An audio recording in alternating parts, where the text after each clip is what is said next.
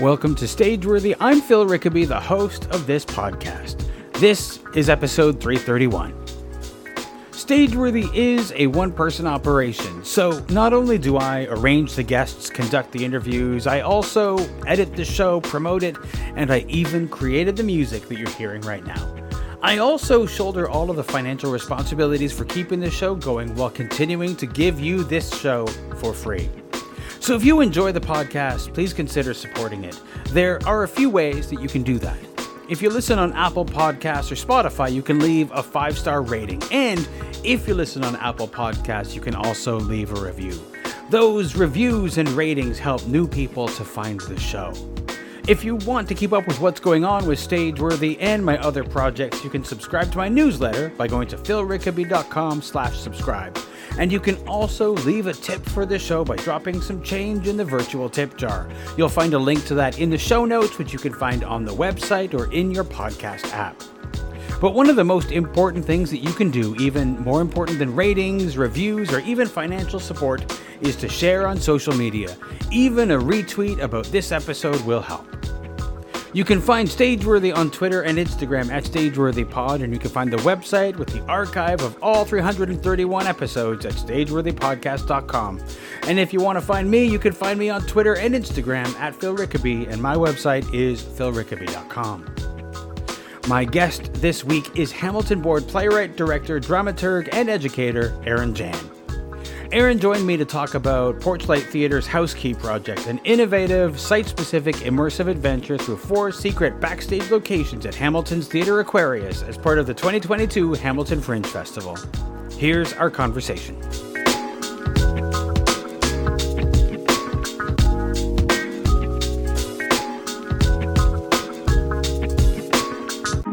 Are you guys rehearsing and shit right now? Are you what's happening? No. So it's a youth program is what we're running. Karen and I did we won a Canada Council grant back in 2019 to do this project. Then, 2 years of pandemic. But now that Hamilton Fringe is in person again, we're able to launch this initiative. It's a youth program that pays young Hamiltonian artists equity rates to spend a month of workshop writing with us, then a month of workshop devising a show. So that's the project. They're in the writing. Nice. So yeah, gotta pay those young people, Phil. When does that the project start for you guys? So we're in. We just had our first meeting last weekend. In this first month, we are just meeting every week so they can develop their pieces with my work partner, Karen Anchetta. And then at the beginning of July, there's a 2-week intensive equity-style rehearsal period. And then we open the 3rd week of July for a 7-show run in the bowels of Theatre Aquarius. And then we vanish. Well, you mentioned that it's sort of a site-specific sort of like installation. Like people will be like walking through the bowels of the theater building. Yeah, it definitely is. One of the things that Karen and I are well aware of is that like youth shows kind of have a reputation for sucking. So our whole thing was, how do we make this not suck? And then Karen and I were like, okay, what's something cool?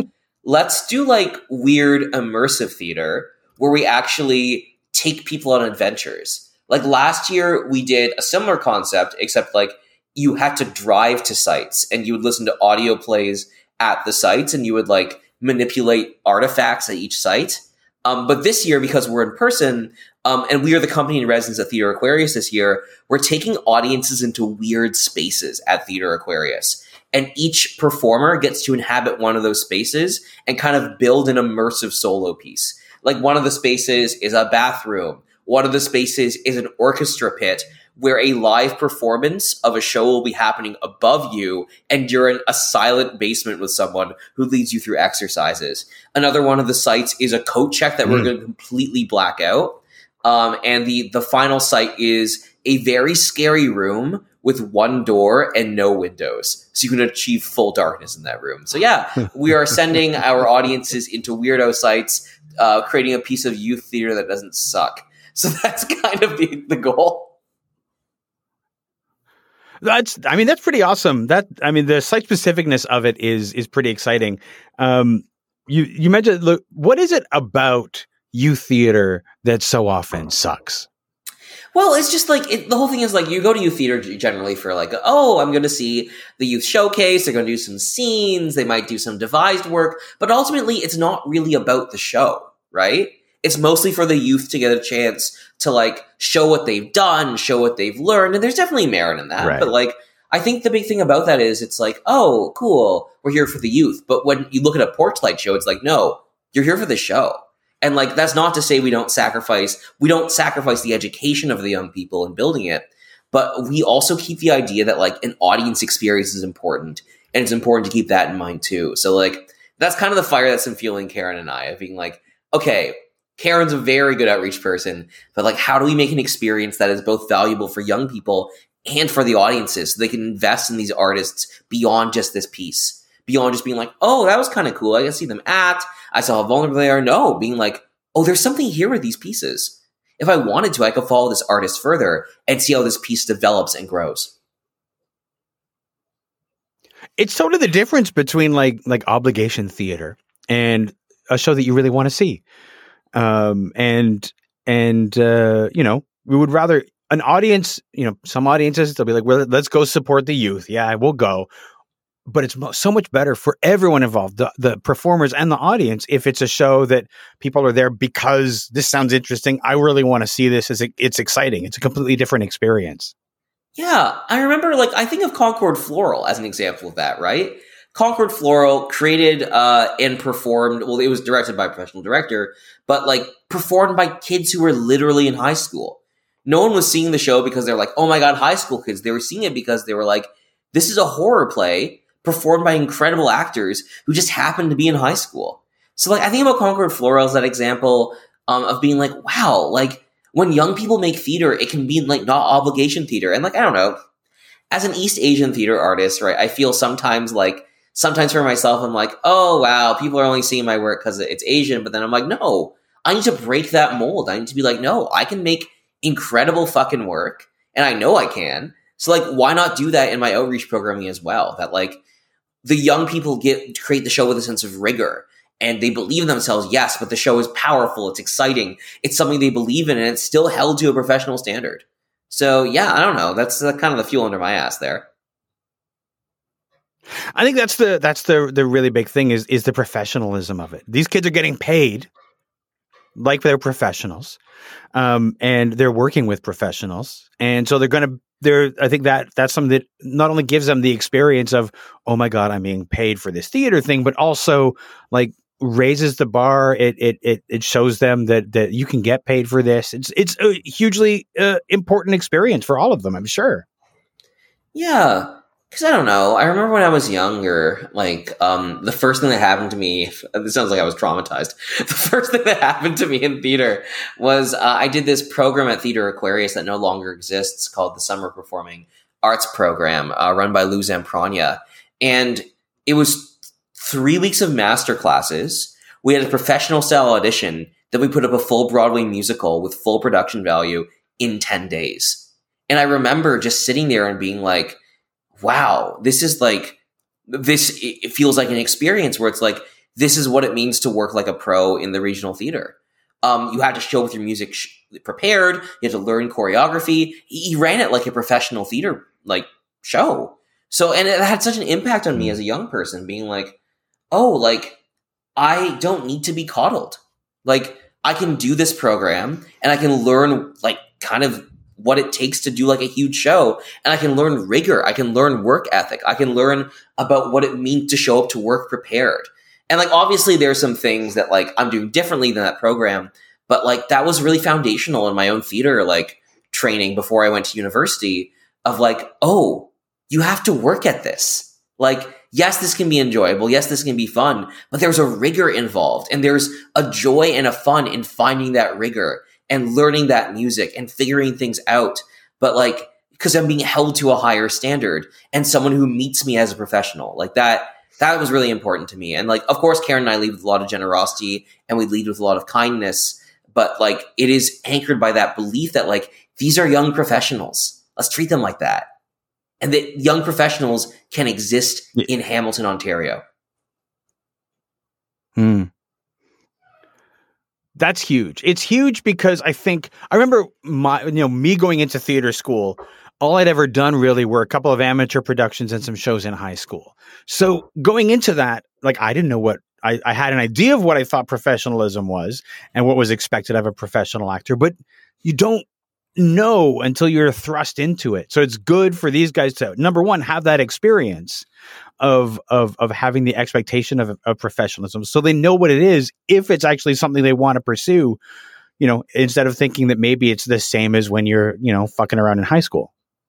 Yeah, precisely. Yeah, I don't know. And it also means something to Karen and I because, like, Hamilton, by and large, is a mostly white theater community. So as two theater makers of color, like, it's really important for us to, like, be kind of like mentors for, like, the next generation of artists and color in town. So, like, again, it's so important to us that, like, this show doesn't just become an obligation show, that it becomes like, oh, there's these new brown kids in town that are making work. And, oh, that work is really, really good.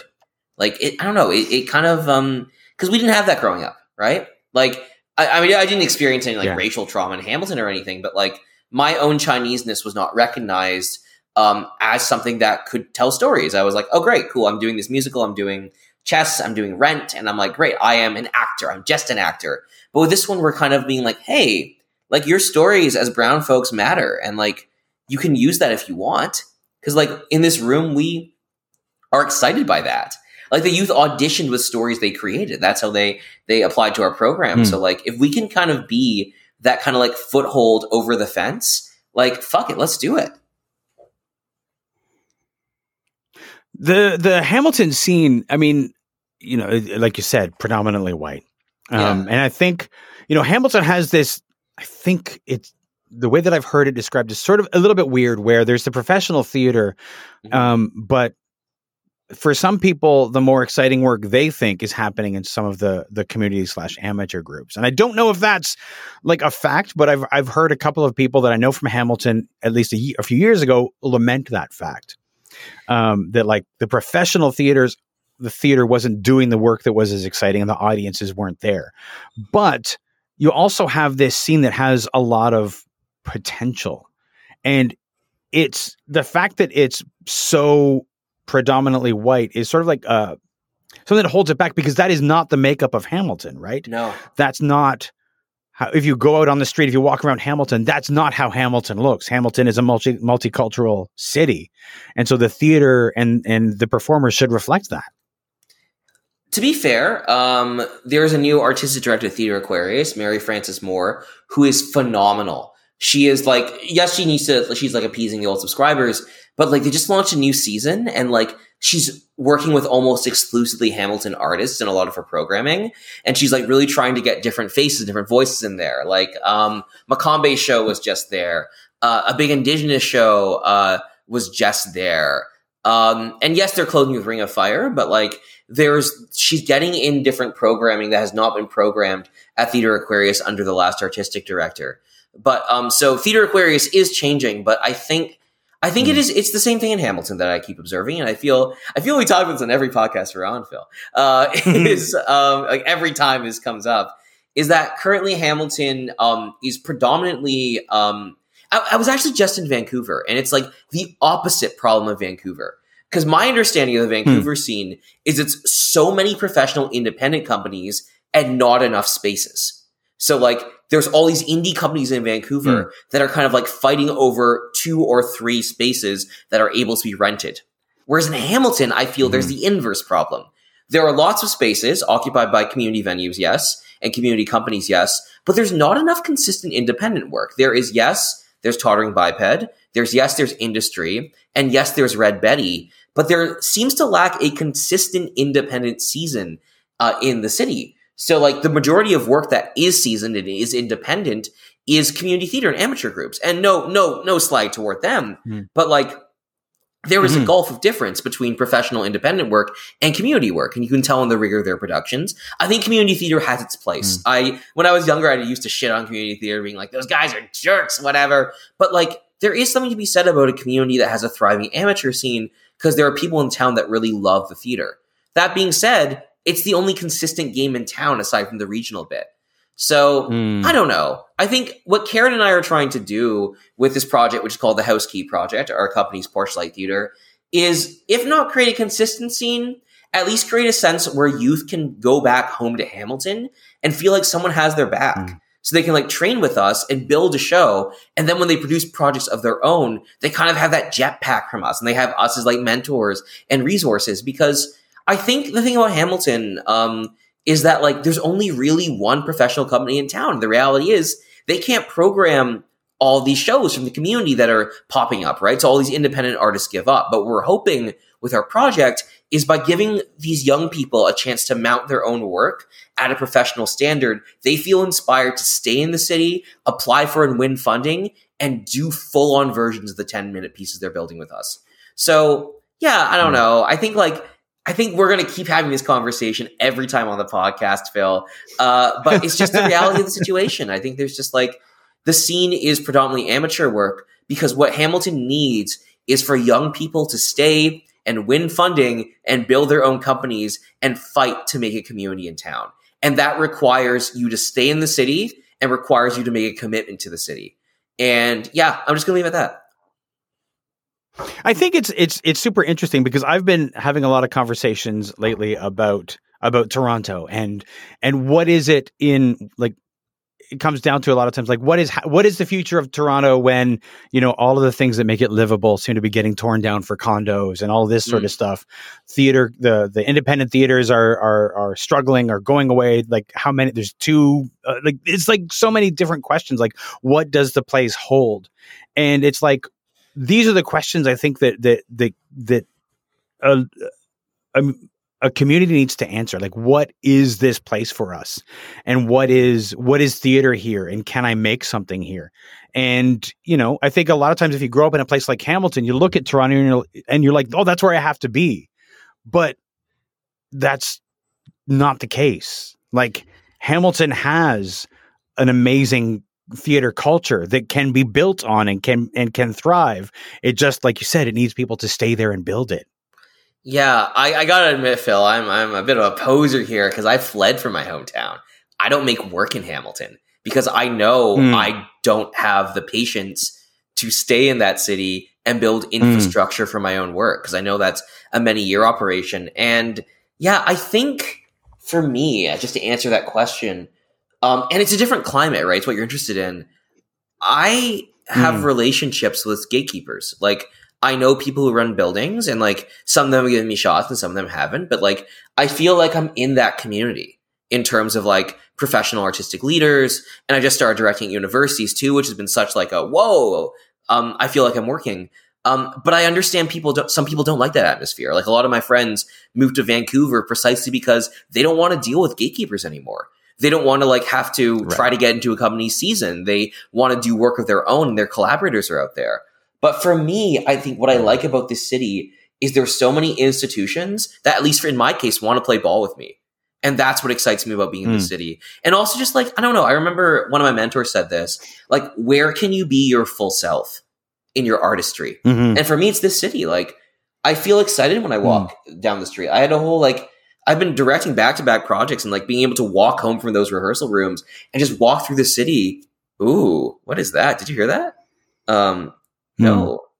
No, I didn't sorry. hear it, no. Okay, I thought I heard some static. Anyway, for me, just like that feeling of like going home from rehearsal and being able to walk through different neighborhoods still excites me. I'm such a fucking loser. I get excited when I see the CN Tower. Still, when my plane came in from Vancouver, and I saw that stupid little needle pointing at the sky, I was like, I'm home.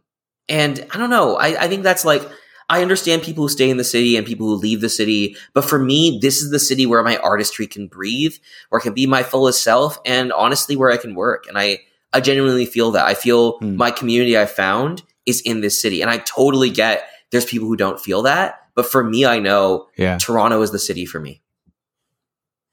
It's funny you described that feeling of being on the plane. It's been a while since I've flown out of Toronto and returned, but I remember every time coming back, didn't matter where I was, didn't matter how much I liked the place I was.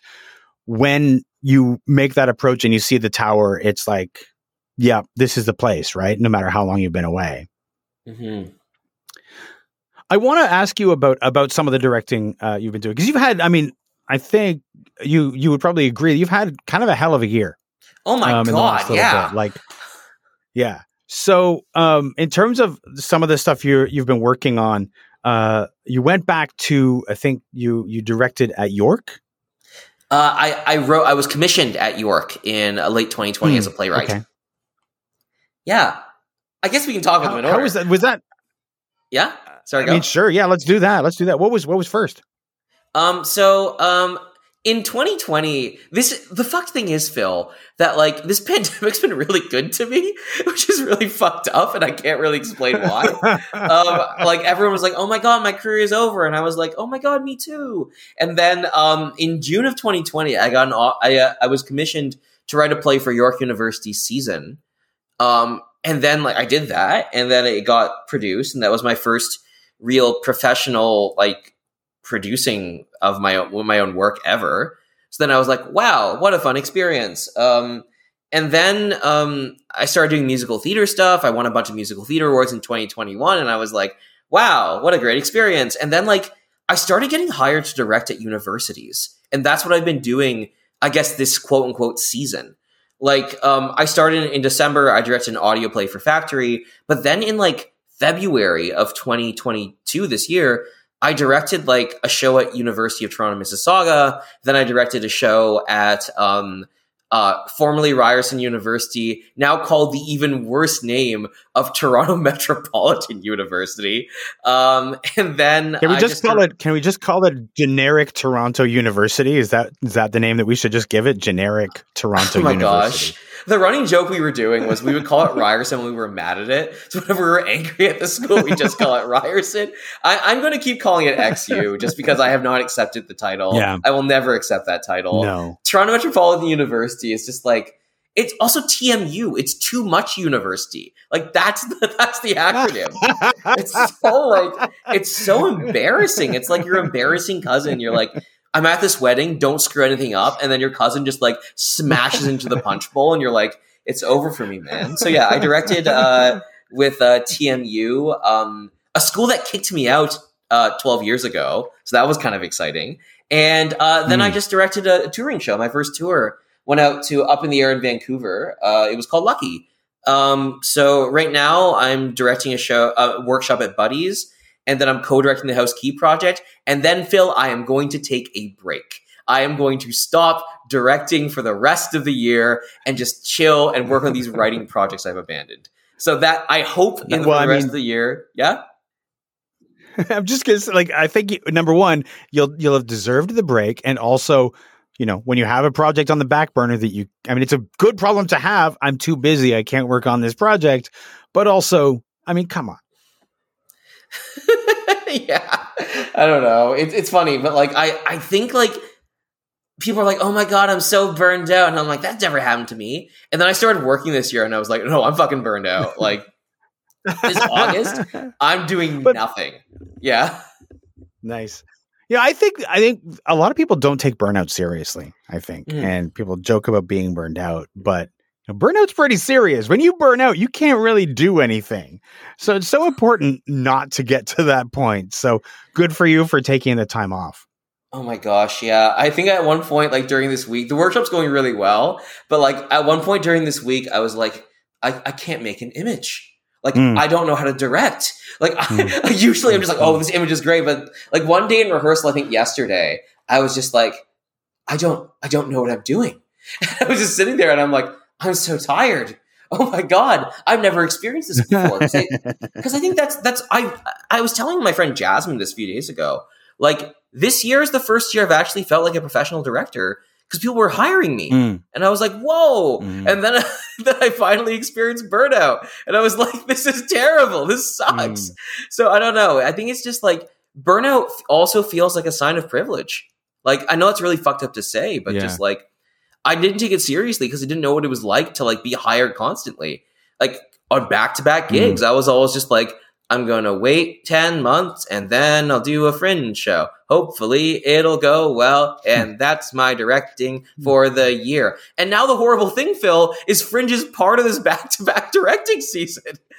I'm just like, why did I do this? Why didn't I just tell Karen, you take care of this? So yeah, I have 1 week off next week and I'm literally going to stare at the sky. I'm going to turn on Disney Plus and I'm going to catch up on all the Star Wars I've missed through the entire pandemic. Well, you've missed a bunch, so you better get some popcorn. Yeah. I want to ask about going, like, being commissioned by the school that booted you. Yeah. To write. You went to the school, right? It wasn't just like you were sitting at home. You were like at the school, like, working on the show, right? No, okay.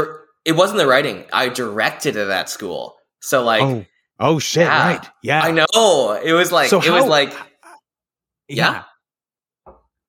No, just like the we have a little bit of a lag, so we just like go with it. But for me, like, when I was at theater school, I was like one of those kids who, you know, back when they cut people from programs, which I've been speaking to people lately who are like, they do what? But like, you know, I was like on the edge of being cut like every semester and fighting to stay in. But like, there's something about like being in after that or being like asked to leave when like I would feel kind of like the shit and a little bit like some big shoes going back to the school, you know? Yeah. So like I kind of went in there being like because the person who kicked me out and said quasi-racist things to me, she's still teaching there. I'm not going to name her. You can Google her if you need to. But the person who runs the program is a wonderful artist named Cole Lewis. And Luke Reese pitched me to Cole, and then Cole said, "Oh my God, I'm so excited for you to teach." So like, I think I kind of went into the theater school already having the support of the person who ran the program. So that really helped. But also it kind of felt like, I don't want to say like a revenge film because that's pretty fucked up, but it felt like, it kind of felt like a chance to be like, I can be what I didn't have. Like I can go in there and I can be this thing that I always wanted as a teacher. Like I can be there for the students, not to like pussyfoot around them, but like we're going to show that we all believe in a show called Hookman by Lauren Yee. It's this slasher play. There's these incredible fights in it. It's about a girl who loses her best friend to a car crash and she conjures up like a serial killer to kind of absolve her guilt with. But the twist is she actually drove into oncoming traffic and killed her friend. So she has to come to terms with that. And like, I love the play. I read it in pandemic. It's an impossible show because characters bleed from every pore, blood comes down. But I was like, I'm so excited to go to the school and like direct one of my all-time favorite plays. And I hope it works out. And it really did. Like I worked with an incredible cast and production team that all fucking loved the show. I also think selfishly in their fourth year, it was the only show where they got to play characters who existed in the here and now. Like, not characters from a period show, which is totally great. I love period pieces. But like characters who like lived and breathed in the language of today. And like, it was just really nice to work with actors who were incredible. Like those 6 performers came to me with so many choices. I've already hired some of them professionally. Like, and it was just a good vibe in the room. And I think I felt really vindicated leaving, having directed that show, because I don't know, like selfishly, I never got to have a fourth year show, Phil. I was cut in the first semester. I was asked to leave at the very beginning. So I never got to finish, and just kind of like being in a room with a bunch of young people who were so jazzed to do this work and who were such amazing collaborators. Like it felt like closure in the most beautiful way. And it's kind of funny too, because like I ran into some old people there, and like my movement teacher like pretended not to know me, which was super funny. And I never ran into the kind of abusive teacher because I actually made sure she wasn't allowed in my room. But yeah, I had a really good experience, and like it was a wonderful experience.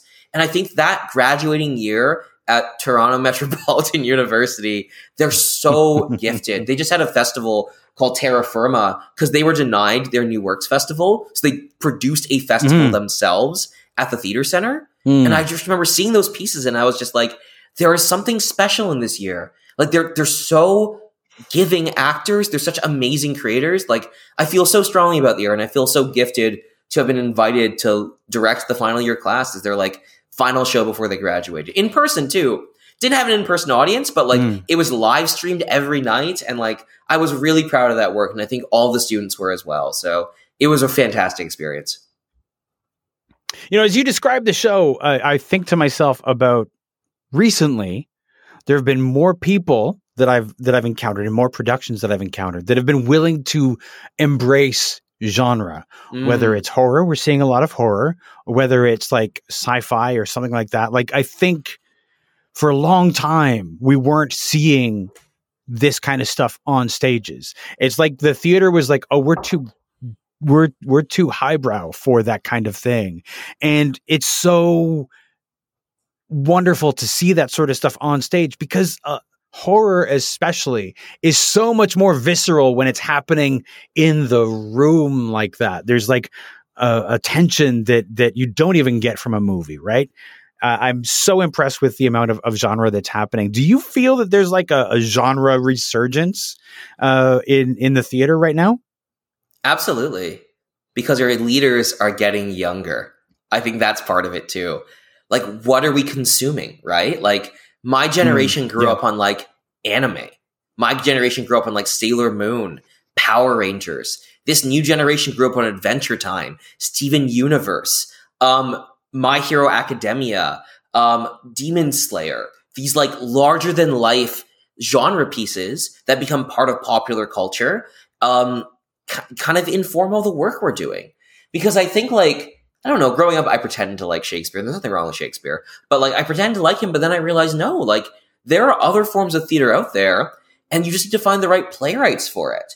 Like, Ki Nguyen, who wrote Ray and the Lost Dragon, has this like really well-known play called She Kills Monsters, which is about these people who enter a D&D campaign, right? And they become those D&D characters. And it's this beautiful meditation about grief and letting go of your sister. But like, that's the container. And I think as our generations advance, we'll start seeing more and more of that stuff in our work because that's what inspires us. Like, that's what we were raised with. I know that like recently, especially with all this stuff going around, there's like a resurgence of 90s nostalgia, right? Or early 2000s nostalgia. I think of Yolanda Bonnell's White Girls in Moccasins, which is like set in the 90s. I think about Turning Red, which is set in the early 2000s. Like, our generation is interested in different things. And some of that genre, some of that is realizing those kind of larger than life, quote unquote, unstageable things and putting them on deck because the work we see and are inspired by is hit by that. So yes, I think there's a resurgence in genre, but I think it's connected to leaders getting younger and leaders also consuming different types of media, or also even in like established leaders. Like, I know Nina Lee Aquino, when she staged Banana Boys, Mr. Robot was her inspiration for it in the recent 2015 production. So like, the more I think we consume media, the more it inevitably makes its way into our work. And I think that's really cool and rad. I think that's a great, it is really, it's super cool. I mean, let's face it. I mean, when I grew up, I'm an old man, so I don't know if you're up on Stranger Things, but like that is set in my teenage years, right? Yeah. That is like my cohort, like 86, which is the current where they are currently. Is I was 16, so like in that time, I was a nerd. I was consuming all of the nerd shit, Star Wars, Star Trek, all of this stuff, reading sci-fi, all comic books, but it was fringe, and it was not what the pop culture was. And it's been incredible to see that flourish and to see it being like, I don't know anybody who's not a nerd now. Right. And so it's amazing to see it, but it also is like why it was so, I think, so rare because the nerds were like fringe and over to the side and not on stage and not like the media was not consumed for them. It was like, oh, those guys, you know? So it's great to see, you know, the like seeing the nerd culture become the pop culture and have that inspire and you know, be what we're starting to see more of on the stage. I've longed for it, to be honest, and I'm happy to see that happening. Yeah, I don't know, I love it, and I think the beautiful thing about doing Hookman and the other play I did in theater school, which was a weird reality TV show reimagining of the Certain Two Masters, mixed with some Black Mirror stuff, is theater can be whatever you want. Like, it can literally be anything you want it to be. You want to do period Shakespeare? Do that. You want to do a show with people dual wielding guns and lightsabers and having like John Woo battles in it? Do that. Like, we don't have to create the work that our previous generation did unless we want. Like, one of my favorite plays, The Nether, is completely inspired by sci-fi. That is pure sci-fi. And like, I love that shit. That I'm fascinated by that. As long as there's truth in it. I think that's the big thing. Like, if it's just, we're going to crib the genre and we're going to do these things. I'm like, if there's like no truth in it, then there's no point. But like, I do think that like, if you can find a truthful way in to those genres and make it live on stage in an honest and exciting way, then fuck yeah, let's fucking do it. Speaking of nerd stuff, I do want to talk to you about one of your passions and a bold statement that I know that you've made. And that is about The Last of Us Part 2. I love it. Which you've described as one of the greatest pieces of storytelling of all time. I think so. Now, I have to make a confession. As an Xbox owner and not a PlayStation owner, I have not had the opportunity to play this game. Oh, Phil, do you want to talk about this tell me about... I do want to talk about it, actually. Okay, I want to talk about it. I'm going to spoil the entire game for you. You know what? I might forget it. I might. You know what? Yes. Tell me about the game. Let's talk about this. Yeah. Okay. Yes. My obsession is villains as heroes. That is my obsession in theater. That is my obsession in all fiction. I love when you root for an antagonist or you believe in the antagonist more than you believe in the hero. More so, I enjoy when the villain is posited as the hero. The Last of Us Part 2 is a story set after The Last of Us Part 1, where the main character's kind of surrogate daughter is the protagonist. Ellie is her name. Joel is her dad. So you played the first game as Joel, and everyone had a connection to him, and he like saved his daughter from these people who were trying to cut her brain out. And you play the game as Ellie. Within the first 10 minutes of the game, your dad dies a horribly brutal death where he's beaten to death by a golf club. You then spend the first half of the game playing as Ellie, killing all of the murderer's best friends, driving to Seattle and brutally murdering all of her friends. Halfway through, the game then switches perspectives suddenly, and you play the second half of the game as the murderer. And you see her journey in killing the main character's dad and also enduring the main character murdering all of her friends. So then it really creates a wonderful moral quandary because it's like you humanize that villain and you go on that journey with that villain. And then the end of the game, you go back to Ellie and you have a confrontation with the person who killed your dad, and Ellie chooses to spare her. And it's this disgusting fight where like they bite off each other's fingers, they stab each other, and it's so visceral. And I just remember sitting there and like weeping playing the game. I had never had that strong response to video games ever because like I cared about both of them. Did I agree with both of them? Did absolutely not. But like I cared about someone I hated.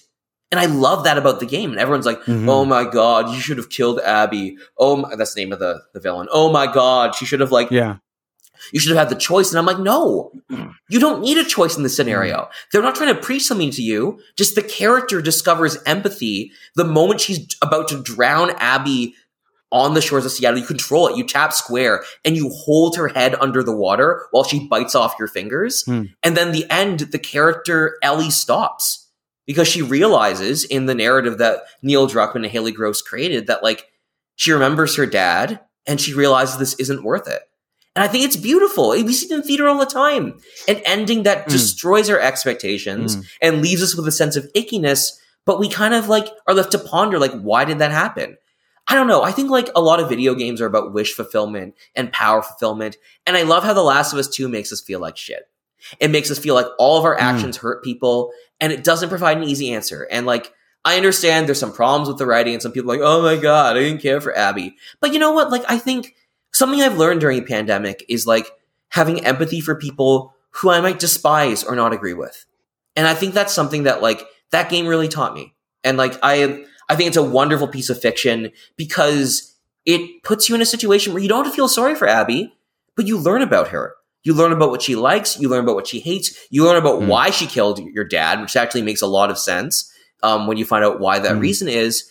and you learn about like little things about her, like she's afraid of heights, and it never forces you to take her side, but it does force for you to play for 15 hours in her shoes the same way you play as the person who murders her friends. And I think that is phenomenal. That is so interesting. And I think it's the one time I played a video game where I've been like, fuck, I learned something about myself when I played that.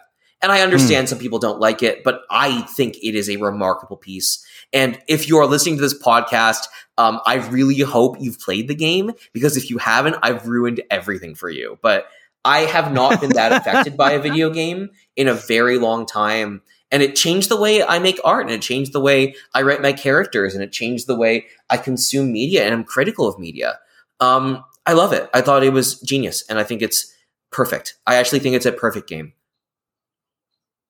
I wonder if some people didn't like it for the very reason that, it made them face things about themselves. It makes them examine things in the motivations and things like that. A lot of times people don't like that. They like, they don't like to be challenged. So a game that does that might make somebody feel conflicted if they're not willing to open up and go with it, right?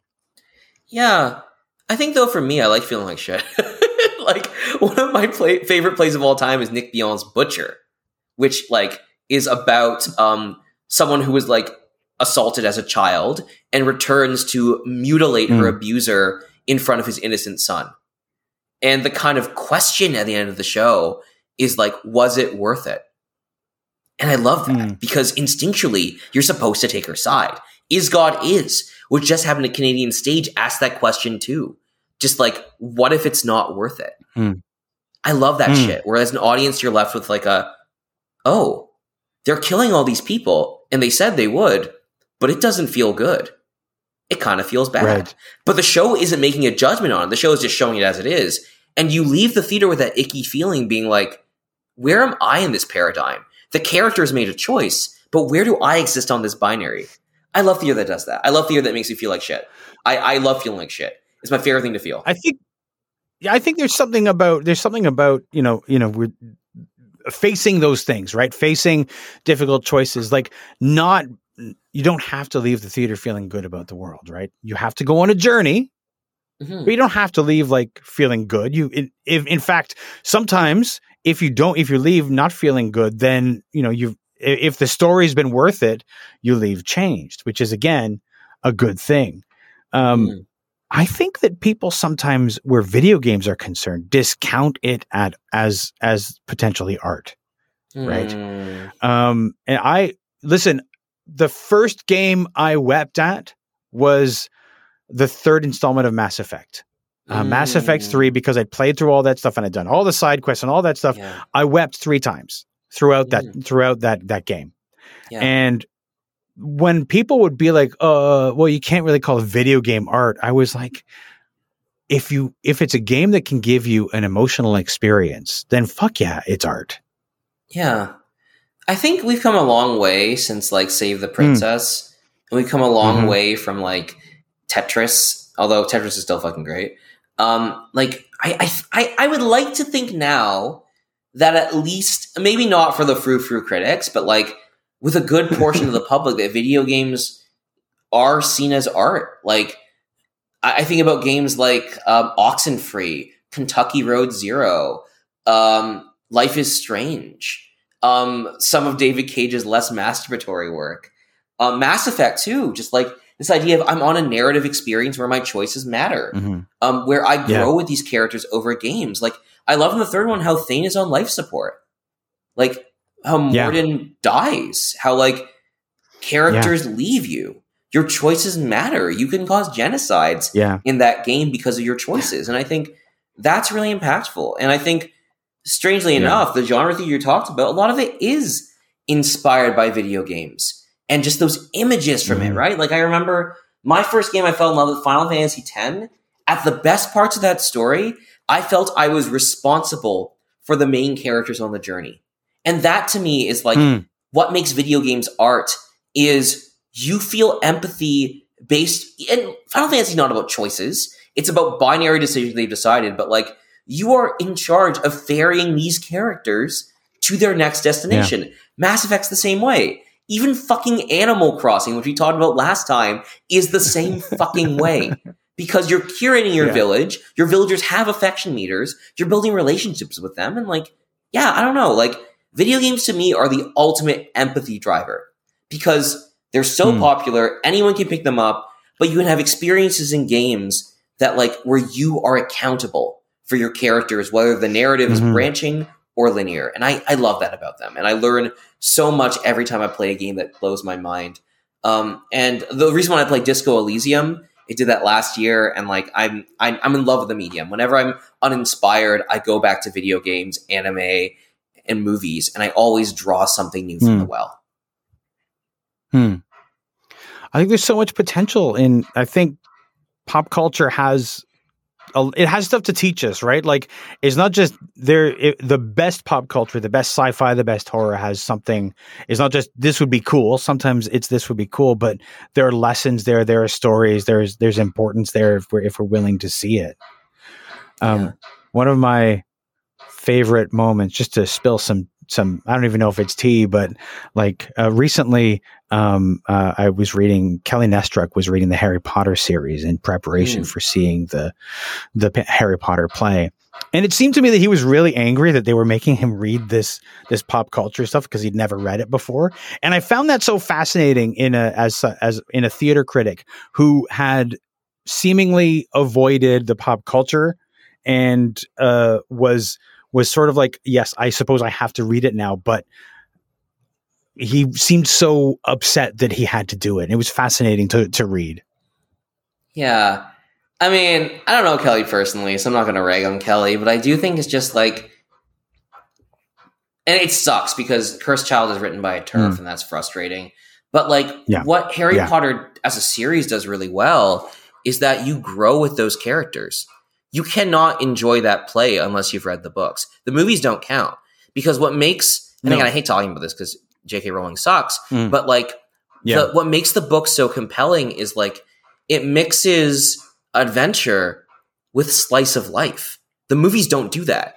But in the books, like Ron will just have an angry day and he'll sit and he'll pout and he'll be shitty to his friends because Lavender Brown dumped him or something, right? And that has nothing to do with the main plot, but it's just like a slice of life thing. And I think I haven't seen the play. I've read it and like people shit on the play all the time. I want to see it before I shit in it. I like the play. I think it's kind of cool. I don't like how they like try to force themselves back into like their parents' adventures. I think they deserve an adventure of their own. But like those events mean something in those plays to people who grew up with the books, right? To people who like watch these two characters kind of fall in love and then fall out of love and finally kiss at that final battle. Like seeing those characters, spoilers, broken up at parts in the play will be devastating for those readers. So like, I don't know. I think episodic fiction is fantastic. And like, yeah, I don't know. That's my response to that. I think like, I understand like maybe, I don't know Kelly personally, but maybe he was like, oh, I don't have a lot of time on my hands. But like, as someone who grew up reading the books, like, yeah, there's something to be said about that experience of going to the theater and seeing something that honors the books and not necessarily the movies. So like someone who only saw the movies will not have the same experience as the person who like waited every year, or not every year, but just waited for those books to come out and like see these characters grow up with them. Yeah. I think it's too bad what's happened like in the zeitgeist to that series because of the turfness of the author. When the series, the books, the characters meant so much to people, to marginalized people, to trans people, to gay people, to people of color, like all of these important stories and all of these things that meant something to people, and then she comes along, just shits all over everything, and it makes it difficult to get behind a show that I should be behind because of how many people, how many actors is it employing? How much, like, this should be something that I can get behind because of what it's putting into our local theater scene. And yet, because, she's going to get a cut of my ticket, I'm not that enamored of it. I feel so conflicted. Like, that's the horrible thing. Like, I feel really, really conflicted. Like, I know people who've worked on it. Like, one of my my colleagues in Hamilton was the magic consultant for it. Yeah. And he was so excited, Michael Cross. He was so excited. He was like, wow, oh my God. And whenever he'd post, I'd be like, go Michael. But I know like some of my trans friends would see that and be like, fuck, this is giving money to someone who like is trying to erase my experience, who is rewarded by alt-right and far-right, and not even far-right people, some left and some center people who are like, I don't believe trans people are real. Like, I don't know. I feel really conflicted about the show being here. And yeah, it's frustrating because like, it's really frustrating and really disappointing. Because I'm sure the show will be great. Absolutely. Sure. Okay, just to change gears again, I need to know about table tennis. Oh my God. Yeah. So I am writing a table tennis play. You've been... What? Hold on. Okay. You're writing a table tennis play. Tell me. Okay. I need to know about this. Yeah. So during pandemic, I just started writing again because like I did a residency and it didn't go very well. And I didn't really feel like a writer and I was kind of bummed out. So I was like, why am I bummed out? I'm not writing a show I believe in. So let's just write something I believe in. I was like, okay, what do I believe in? I am really interested in writing about narratives about anxiety right now. I'm really interested in exploring narratives about aging and dying family members right now. And I'm really interested in stories about quests where characters go on quests to try to change something. And when they accomplish the quest, it turns out they should have been not doing that at all. I'm fascinated by those stories. Yeah, I don't know. I started randomly writing a table tennis play. And it just keeps getting funding, Phil. I was at Stratford back in 2020. We built some physical score. I spent the last 2 years writing it with the support of Lighthouse Theatre. I'm the Urjo Correda artist in residence at Tarragon, and I'm using all of my residency money to develop a choreographic track for the show. But to learn how to actually write the show, I did like 100 hours of table tennis in 2020. Like myself, a semi-pro table tennis coach, and his table tennis robot, we met every day, masks on in his basement, playing against this stupid robot and watching me get increasingly frustrated. So like, that's what kind of fueled it. Like I was just so angry at this robot and I put all of my anger into this show. And I don't know, I've been working on it for 2 years and like, I'm really excited to like keep working on it. We just had a workshop of like, just building physical theater choreography to capture table tennis without balls or paddles or a table at Tarragon 3 weeks ago. And we're going back in September to like mix original music with it. Cause the whole idea of this play is that like characters in this show are like, they're like symphonies. When they play in sync, cause table tennis is all about rhythm, right?